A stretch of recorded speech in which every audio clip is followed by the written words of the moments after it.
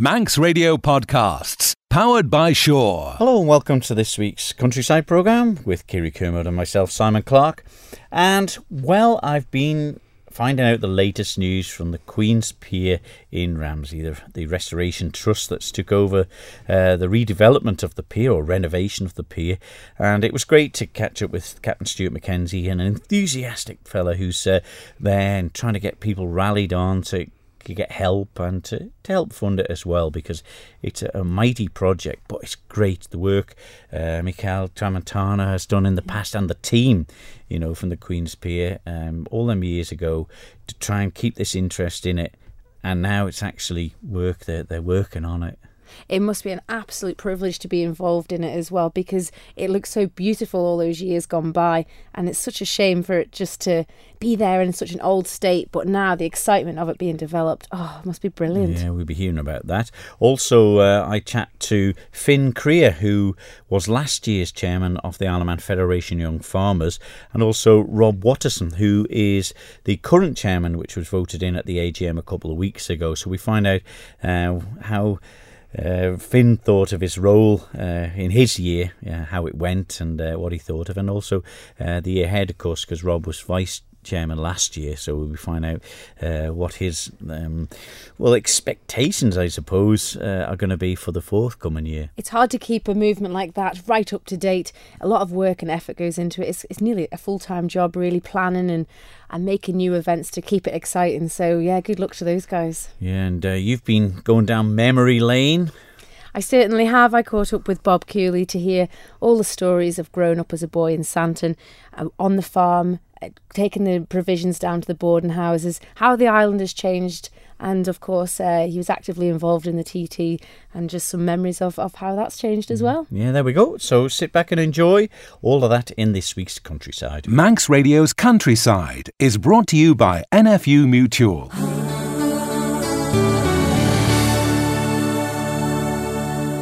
Well, lots of people of a certain age will remember the Queen's Pier in Ramsey in its prime.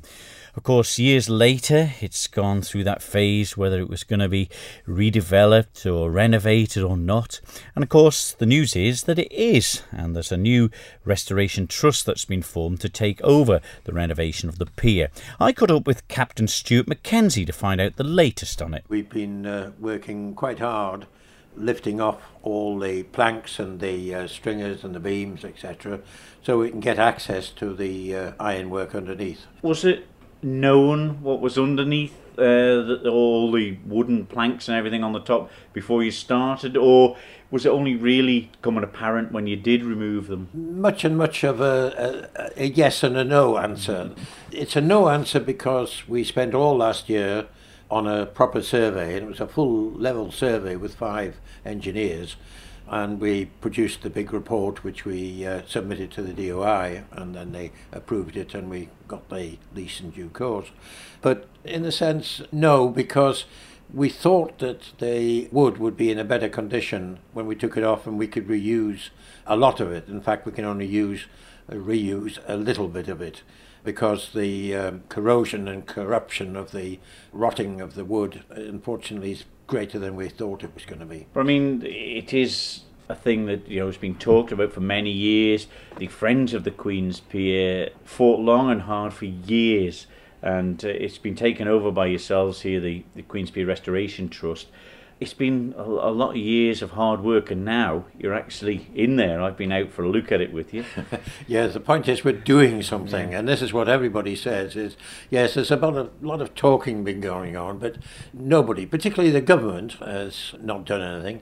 Of course, they've been, it's hard to get funds for something like this, and it's hard for us to get funds to do the restoration. But you've got to accept that once something actually is seen to be happening, then you do get a great level of support. At least the support definitely increases. I've been out to the edge of it for a look with you, and you were telling about the steel. Some of it looks in pretty bad state. You've told me about the wood, but I mean, there's a lot of steel out there. It's not all bad, is it? I'm afraid that most of it above the waterline is.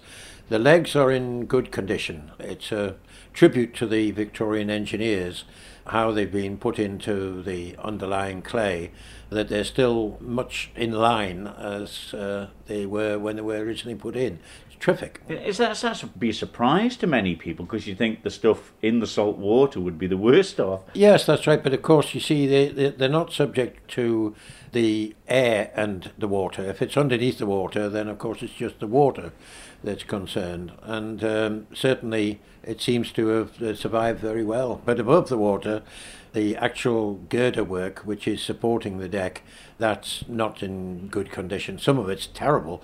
There are some that you could reuse, but quite frankly, if you're going to mix steel and iron, you tend to get into anodic protection problems. What about the length of it? I mean, the end of it is gone. It went out and then turned to the left as we're looking from the road here. I mean, the length of it? Well, yes, that was the berthing head you're talking about, and they took that away because it was dangerous. The total length is 2,160 feet. And then, of course, there was the south berthing, which was the original for the steam packet vessels. Then they extended it by doing, as you say, the curve to the left. That was the main berthing head.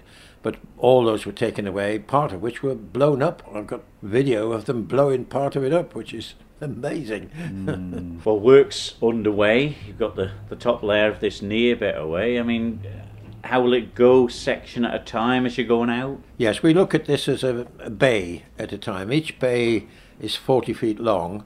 That's the distance between the legs, you see. And we can treat each bay as a separate task. The first bay is by far the hardest because A, it's 40 foot wide, not 20 foot wide, and it's also got its girders stuck underneath the promenade. So they've got to be dug out of the promenade before you can actually replace them. So bay number 1 is very hard. Once you get on past that to bay 2 and 3, which is what the original lease is for, way up out to the new security gate, then we'll find that bays 2 and 3 should be much easier to do. Apart from anything else, we've learned how to do it. We've learned how you lift the stringers, how you do this. The fact that the clout nails, which went in 1886, are still there, and they are a devil to get out, but they can be done. Now, you said about the first few sections up to the security gate there, but there's still a long way to go after that. Is that still in the pipeline to refurbish? Oh, yeah, yes. I mean, it's still in the pipeline, but quite clearly, and I think understandably, the government, through the DOI, in negotiating the lease, said to us, demonstrate to us that you can do this, and you can do it properly, and you can get it signed off by a structural engineer. And then we will extend the lease for 20 years. Apparently, you can't have it for more than 20 years without an act of Tynwald. Did you know that? No. No, neither did I. Well, the thing is, we can't do anything about that. But of course, it's so when is the time scale for the the lease part? Well, the lease part, we've got a 5-year lease to do the first three bays. Now, it's not going to take us anything like that. We're hoping, in fact, to put the steel in on bay 1 in the spring next year, and followed later on in the year probably by bays 2 and 3. So within a couple of years we will have in fact done what we were allowed to do over 5 years, and then we go towards the extension, the option to extend the lease for 20 years if what we've done is acceptable. Well, there you are, the latest news from the Queen's Pier Restoration Trust there, Captain Stuart Mackenzie, and really enthusiastic news, especially for me as a northerner, because going to the grammar school, it was and part and parcel of it, walking down there, and walking to the end, meeting my friends, fishing there, and the little cafe there. You know, it was a beautiful view of Ramsey when you were at the end of it as well. My goodness me, that must have been absolutely beautiful. And I've only ever seen photographs, so it would be great if they could get it somewhere near how it used to be. But what a brilliant development they're going on so far. Yeah, and they're doing a great job. So if you can, please go along and help and support the team there. Well, a couple of weeks back, it was the annual general meeting of the Federation of Young Farmers here on the Isle of Man. It's the time where last year's vice-chairman takes over the chairman's role. Well, I got a chance to speak to the new chairman, Rob Watterson, and also the former chairman, Finlo Creer, to get their views on how the year ahead will go for Rob and how the year went for Finlo. it went quick to start and tailed off maybe a little bit slow, and the event slowed down a bit. But yeah, good year. Definitely. Yeah. How does it compare? When you're vice chairman for a year before you do it. I mean, how does it compare when you're actually in the seat? Quite a lot different, really, because we had a change in secretary and sort of the whole of we'd sort of changed Young Farmers up a bit as well, sort of thing. When I was vice, I was sort of just being a person, not like actively sort of in it. But this year, like with Rob being my vice, we've tried to work together quite a lot. I suppose, people talk about the concert. This is one of the things that there's so many different events, and not all of them are quite involved around the concert or judging cattle, is it? No, we do plenty. Like, we've put on 3 events for the kids this year, sort of thing, activities. It seems to be like them sort of things in sport seem to be easier to get people to turn up, and people seem to enjoy them, so we're happy to put them on. Yeah, and that's, I suppose, one of the things that you have achieved during the year is getting the Young Farmers message over that it's a group for young people to do activities other than sitting playing with computers. Yeah, times have changed. There's not as many active farming young farmers anymore, so we've got to cater for everyone and try and keep the young farmers movement going, sort of thing. Even the ones that are coming in that aren't really from a farmer background, are they learning as they're going along? I certainly think so. Like, there's lots of people that'll turn up to a stock judging that maybe from a town, maybe even just for a social, but they seem to try and get stuck in and sort of see what it's about. I think some of them like to call themselves young farmers and get their wellies on. And of course the sheep shearing and things like that, there's always something for them. And I suppose the ones that have come in don't really realise what's involved. They just think, cut the wool off it and that's the end, throw it in a bin. But it's not, it's a big process. No, it seems to be quite a novelty to some of them. They seem to enjoy it and like to see how it's done and stuff. And But of course, Rob Watterson, you took over the role now as the chairman of the federation.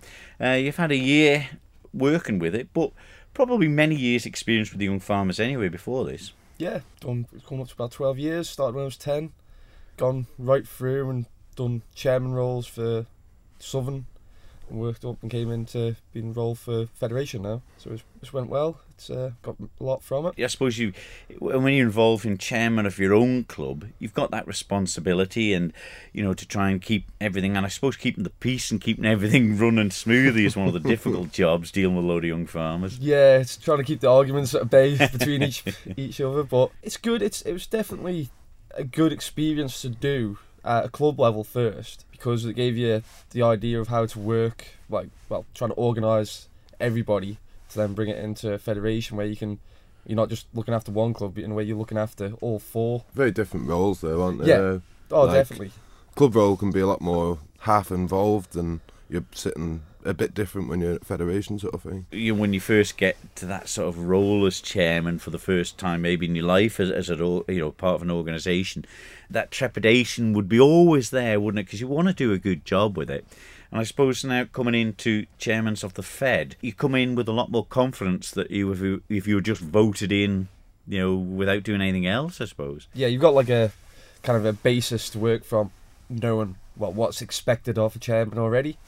Just to be there for everybody. Any problems, you've got that ability to sort out a problem pretty quickly, and the people to go to help for it. Do they give you a folder with a big plastic sheet on saying, never say this or never do that? I don't think there's any of that. No. Trial and error and Yeah, everything. well, it's a hope for the best and hope you get it right first time. And word of mouth, I suppose, as well, isn't it?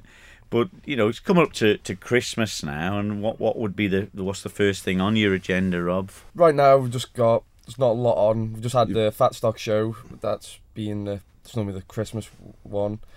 Then we've got, all the clubs have got their own little Christmas carol events or whatever else. We take part in a mixed netball tournament. The NSC, the girls get a few of the guys to get involved with. The guys have to wear the skirts this time? Well, only if they want to. Well, why change the habit of a lifetime? They love doing it in the concerts. Well, that's it. if you offer a skirt to a guy, for some reason everybody jumps at it. But so we got that, and then after Christmas we got Boxing Day rugby game, charity event up against Vans. And then obviously coming into the concert then. Really, that Manic quick? times, yeah. There's some clubs might have already started picking up ideas, I think. Well, I know for ourselves. Southern, we've already been having meetings about the concert already. It's Oh, you want that fast. crown back though, eh? But I mean, Finn, you did a year. Looking back on it now, what was the highlights for you from the year? Obviously the concerts, it's a good one. It's very stressful at the time, but afterwards it's nice. Like, look back on it with good memories. The show was quite a good thing as well, and it's just getting to meet different people and stuff, and through being the Young Farmers chairman, like we've been lucky we got invited like to the mayor's chamber and stuff like that. So Yeah, and I suppose that's one of the things when you take on the role, you don't really think of that, but then of course they're bringing young farmers, guest speakers from all parts of the world, all ranging in different aspects of agriculture or the countryside, isn't it? yeah, well, we had a group of young farmers came over this year from Lancashire. They came over for the Royal Show, and it was 50 young farmers all over, and it made a great time to be able to showcase what we've got on Ireland. and also to hear about what they do as well, and get different ideas off them to bring into the federations. They were amazed about when they came over how such a small island can be so vast and different in such a small place, and then talking to them about how they are like in their area, and it's just completely different. It's just such a small thing that we've got here, but it's massive in another aspect. I thought they'd all have wonderful big vast green fields, but apparently some of them were in rushes and bogs and all sorts. So it's not too dissimilar from some places here. You've got it to come now, Rob, Yeah. so you're looking forward to it? Yeah, hoping it's going to be a good one. I've got a great team with us all this year. Just kind of expanding what Finland's already started with the kind of the change up that happened, and try and make more of it, really, with all the different events we can do, and maybe trying to get more guest speakers over to the island is a big thing that we're going to push for this year. It's on all sorts of things, from different like aspects of farming in England to even just health and safety on farms. Big push this year. Looking to do so. The current chairman of the Isle of Man Young Farmers Federation, Rob Watterson, and also Finn Creer, who was the chairman last year. Well, looking forward to it, Rob, and Finn enjoying this year in the end. Some of the people involved in it, you think, oh, they're quite shy and retiring underneath, aren't they? But say a year doing chairman of your own club, it sort of bodes you well for the whole federation. Absolutely. It's such a big undertaking to lead such an organisation as the Young Farmers Movement. It's a huge amount of people involved in it. It's such a great organisation to get involved in with the charity work, the social events, all the sporting activities, and that broad spectrum of age as well. It can really develop skills, for everyday life as well. Yeah, it is, and great. They're asking and trying out new things that the Young Farmers Federation can take part in, which is great, and still got that great liaison with other federations around Europe, really. Yeah. That's right. You can travel so much with the Young Farmers, and like you say, you don't have to be a farmer to be involved now. There's so many different aspects to Young Farmers. It's just fantastic. Yeah, you can be a Clark or a Kermode. Definitely.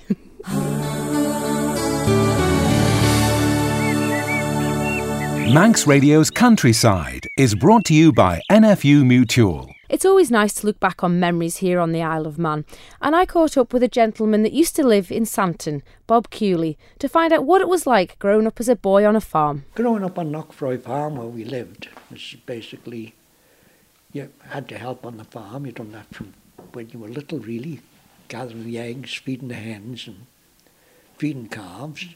Then at Santon School, of course it was during the war, so we got 10 days off school each term to help on the farm. Plus in the summertime you got a day off to pick blackberries for Rushen Abbey. Wow. We made jam then at Rushen Abbey. But I was kept off sometimes more than the 10 days because, well, planting potatoes and that, everything was done by hand, and the turnips and thinning turnips, your thing grew all through the ridges on your hands and knees, like thinning the turnips down to single turnip.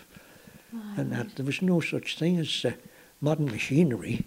And did you enjoy it? Because doing that kind of work was pretty hard on you as a little fella. Yeah, well, you enjoyed it. You just grew up with it, and it was something to do. We had any amount of our friends came down to play in that at Knockfroy. There was a chappie called Bobby Gallen and his sister Muriel that, they were a little bit older than me, so when I started school, I already knew them, so you got on well with them. And did you enjoy your school days? Was it good schooling? Yeah, Santon School was fine. You know, the main thing you had to do mental arithmetic because there was no such thing as calculators and them sort of things. And was, you know, had things up and it was just a basic schooling. Basically, one of the things that she was on was how to survive because our school teacher had the thing that this war was going to go on for years and us lads would be sent out to fight when we were 16 because people were getting called up then at 18.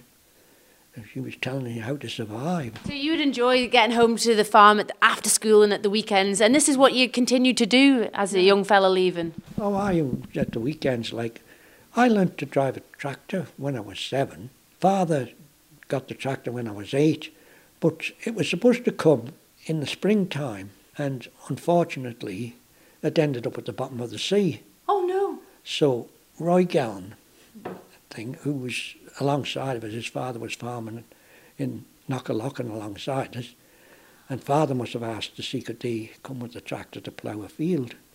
And so Roy was ploughing the field, and of course I was only a younger fella than he was, and he got me driving the tractor in the thing, and he was taking over to turn at the headlands, and that's so I soon learned how to put it in that gear. And that was the first time I drove a tractor. And would you keep livestock as well? Because obviously potatoes were one of your main crops. Yeah, we had cows, like what Father had.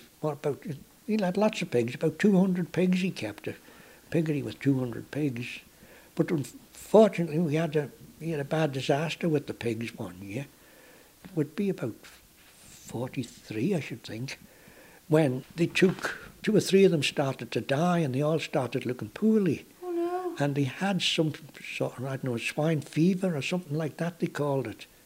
And they all had to be destroyed. That would have been a big, big hit for a farm in them days. And of course, during the war, the aliens came out to work. There was always 2 aliens, as we called them, Italian fellas that was interned in Douglas. And there was 2 came out. Father used to have to collect them. There was 2 came out to work on our farm. 2 went up to Claude Collister's, which was joining us one side. And I can't remember whether any went down to Roy Gallen's father's or not. But they worked for us, and Mother got into trouble with them because she was supposed to feed them separate from anybody else working on the farm. And she fed them all together. And from time to time, there'd be a guard come out, and he complained about it. And I always remember her giving him his dinner on the plate and telling him to get out and eat it with the pigs. No. So that was... That was the end of that. You know. But she said if they were good enough to work with them, they were good enough to feed with them. Because to us, they were only people that had been in the wrong place at the wrong time when the war started, you know. Well, Mother kept in touch with them for a long time after the war ended. Down in London or somewhere, they were running a restaurant as far as I know eventually. Because they used to make toys for us children. Wow, I see. You know, the guard was a bit of a nuisance because he'd sit in the house and keep under Mother's feet. You had also the outlet of the boarding houses in years later doing the rounds there. Yeah, well, after the war, during the war, the swill was got from the camps down at, one at Ballasalla and one in Castletown, where there was training, things, Fleet Air Arm training or something like that.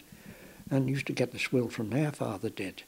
But after the war, he was getting it from Ballacameen High School, I remember, and different boarding houses in Douglas. And he had a good potato round, putting potatoes and different vegetables in. And he would be left home every morning about 8 o'clock with the wagon loaded up with this. And of course, if all the fixing up hadn't been done on the farm, me and Mother would do all that, because Mum used to milk lots of cows for him. They were all milked by hand. We had about 6 cows, and they were all milked by hand and fed to the calves, give to the calves. We never had I don't think he ever sold milk. But that round though, Bobby, that would be essential to the income on the farm, to invest in the tractors and machinery. Yeah, because, you know, he got the tractor when I was 8. Well, I was driving that from the age of 8 right on, like doing different things. I could do ploughing. And that. Before that, I'd been working with the horses. I was working with horses from when I was about 5 or 6. But those changes alone, Bobby, going from the horses pulling them along to using the tractor power, you would have seen a massive difference then as a young person. Oh, it was a lot easier with the tractor. But I think I thought you couldn't talk to it. No. Because you were talking to the horse. Like we had one horse there, it was one thing called Tom. And like Tom and me basically grew up together. Your best friends? Best friends. Oh. You know, the thing we'd be out in the stable on a night in the winter with just a hurricane lamp, because we had no electric on the farm until I was 18. There's no inside toilet until, I don't know when. Oh, and we, with the horses. I remember once at school, and I hadn't been off school anyway, and a fella that was truant catcher, whatever you would call him, came down. And I seen him coming into the field with father and eventually he came down and started to talk to me. And I was doing what we called grubbing potatoes. He said, "Who taught you to do this? What are you doing?" I told him what I was doing. You had to get as close as possible to get the weed out, but not shake the plants.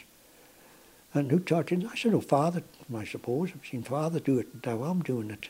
It seems father had said to him, "If you can do what the young fella's doing down there, I'll send him to school tomorrow. But if you think you can't do it, well, he might be home again tomorrow." And you living at Knockfroy, you see the development with the Mount Murray estate and now the new equestrian centre at Bollivarden. Oh, well, in 1947 we were sent home from school because it was snowing, and we didn't get back to school for about a month because we were snowed in. Knockfroy Lane was about, approximately a mile long, and it's only a narrow farm track, and it'd be snowed up, but nobody bothered because Mother made the bread. We had milk and she made butter. We had to turn the churn to make butter every week, right from when we were little. And so nobody bothered. But the best of it was the children could find their way down to Knockfroy and we'd all go tobogganing and enjoying ourselves.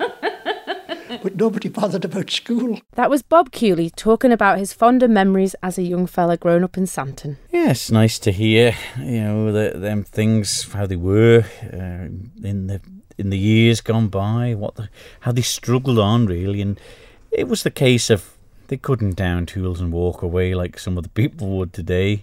They just got on with it and that was it, wasn't it? They were committed at 110%, but it was nice to hear the stories from when the horses died out and the tractors and the machinery came on board.